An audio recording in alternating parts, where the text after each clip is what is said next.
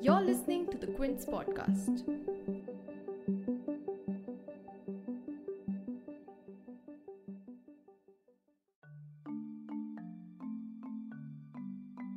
LIC is now a step closer to becoming one of India's largest companies, with the government for the first time selling a 5% stake in the insurance giant in March this year. The household insurer name on 13 February filed its draft red herring prospectus or DRHP with markets regulator SEBI, which states that it will be offering 31.62 crore in equity or 5% of the company to the Indian market in its upcoming IPO. This move is also in line with the centre's disinvestment plan to fill its coffers drained by the pandemic. It was also recently mentioned in the budget speech by Finance Minister Nirmala Sitharaman. Now, LIC is India's biggest life insurer. Here are a few numbers to support that statement. 286 million policies, 115,000 employees, 1.34 million individual agents, and more than 2,000 branches. It is one of the top 5 global insurers and controls 64.1% market share in India. And its IPO is said to be the biggest in Indian stock market history, dwarfing the record of $2.4 billion set by Paytm last year.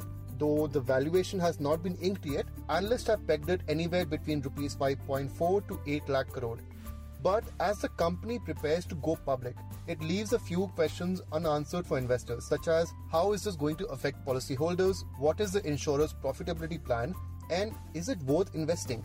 To discuss this, we spoke to Madhavan Narayanan, a senior journalist, and Prasenjit Dutta, former editor of Business World and Business Today. You're tuned in to The Big Story, the podcast where we dissect the headline-making news for you, and I'm your host, Himmat.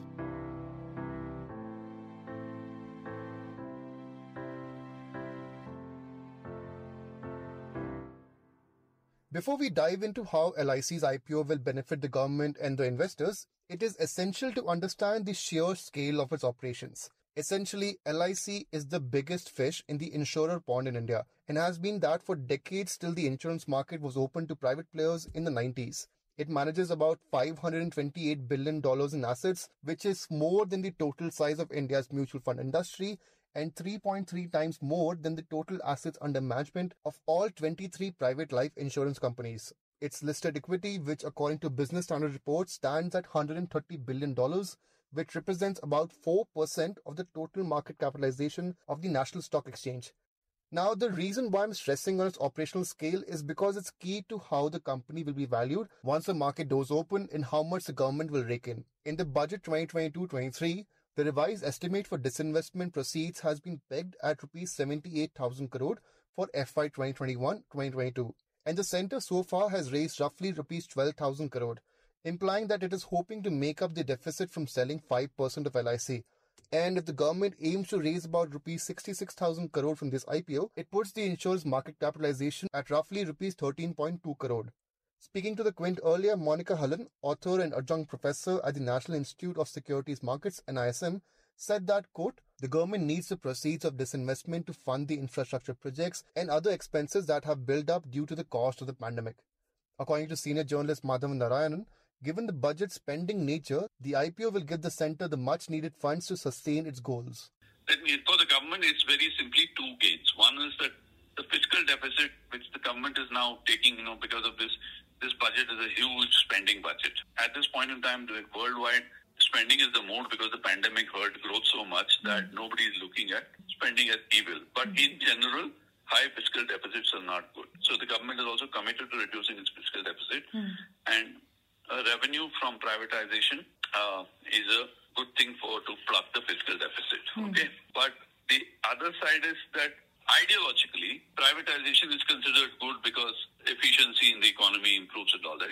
All the World Economic Forums and Wall Streets of the world like privatization is a theme. So these are the positives of the issue. Management of the company, it is probably going to be managed much like State Bank of India, meaning it remains state-owned, huge. And it's also important to note that LIC, New India Insurance and General Re are listed by the Insurance Regulatory Authority of the Development Authority of India as systemically important insurance companies, which basically means there will be tough controls on the discipline and processes within this company, or ought to be. I mean, I'll be probably tongue-in-cheek making a remark that after what we heard on National Stock Exchange, the story which you might be following, is all the more reason why you have to be extra careful about these things. But essentially, it means that it will remain a public sector company. That will ensure safety, but at the same time, we'll have to watch if it loses market share.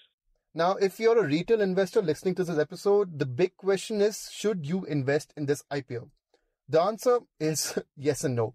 And no is largely due to the insurer's profitability metrics and how the major chunk of the business is operated. As I stated earlier, LIC's size and reach in the insurance market is its biggest plus, which according to a Money Control report will ensure a stable growth rate for years. And one of the key factors determining profitability for an insurance company is something called VNB, or value of new business margin, which indicates the present value of all future profits to shareholders measured at the time of writing a new business contract.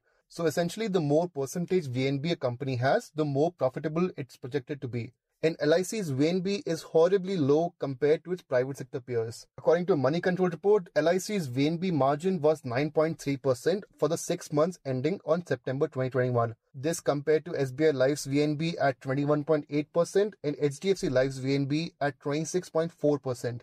So this basically means that LIC is operating at razor-thin margins. And the reason behind this could be its reliance on its agents to sell policies and the commission ratio. According to a Mint report, nearly 94% of LIC's new business is brought by its agents, compared to only 30% in the private sector. And the commission paid to agents, which is at 11.5%, may also be eating into the company's profits.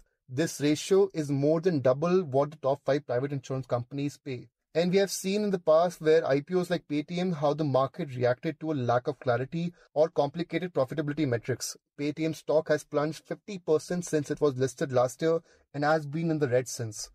So, will these problems possibly go away when LIC goes public? According to Prosenjit Datta, the former editor of Business World and Business Today, even though 5% of the stocks are on the table, the company will still be operated as a government business, and profitability from now on will depend on its management.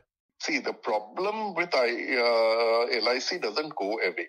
The problem with LIC is very simple, that you have the government as the owner.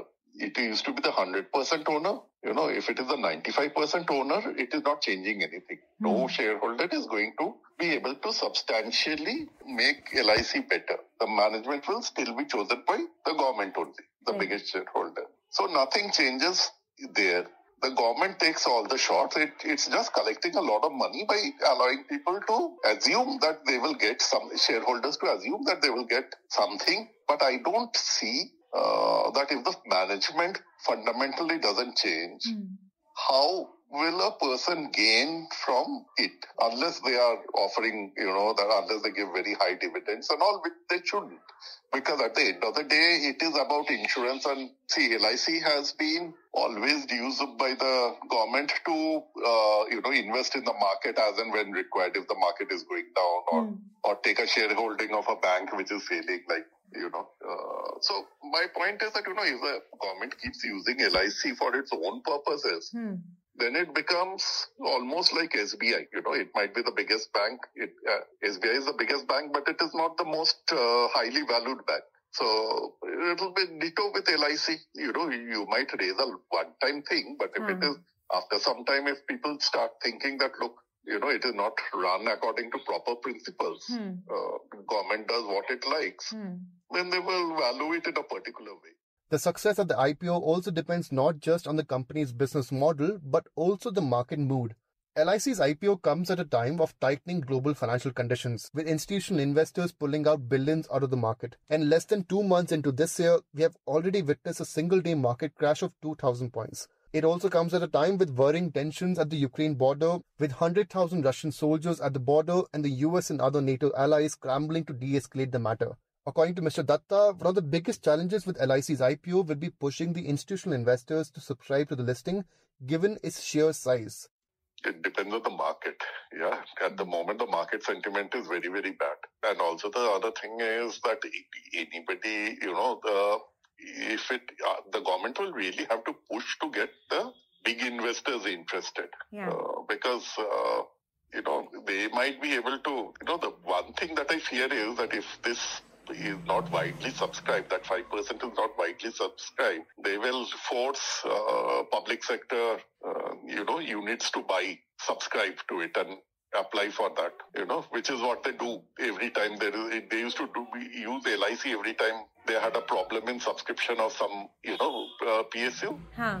They will do the reverse. They will ask PSUs to buy LIC shares if it is not being fully subscribed. So that is a thing that I see. But if the market is in a bull run, let us say that this Ukraine thing goes away and tomorrow everybody thinks that everything is going to be very good, then it will probably sail through without much problem. The buzz around the household insurance brand going public will possibly invite many retail investors. However, it all depends on how the center values it and times the IPO. If you liked listening to this episode, please subscribe to The Big Story for episodic updates. We're available on Apple, Google Podcasts, Spotify, JioSaavn, and most of the other popular podcast streaming platforms. For other podcasts, please log on to the Quint website, and for any feedback, please shoot an email to podcast@thequint.com.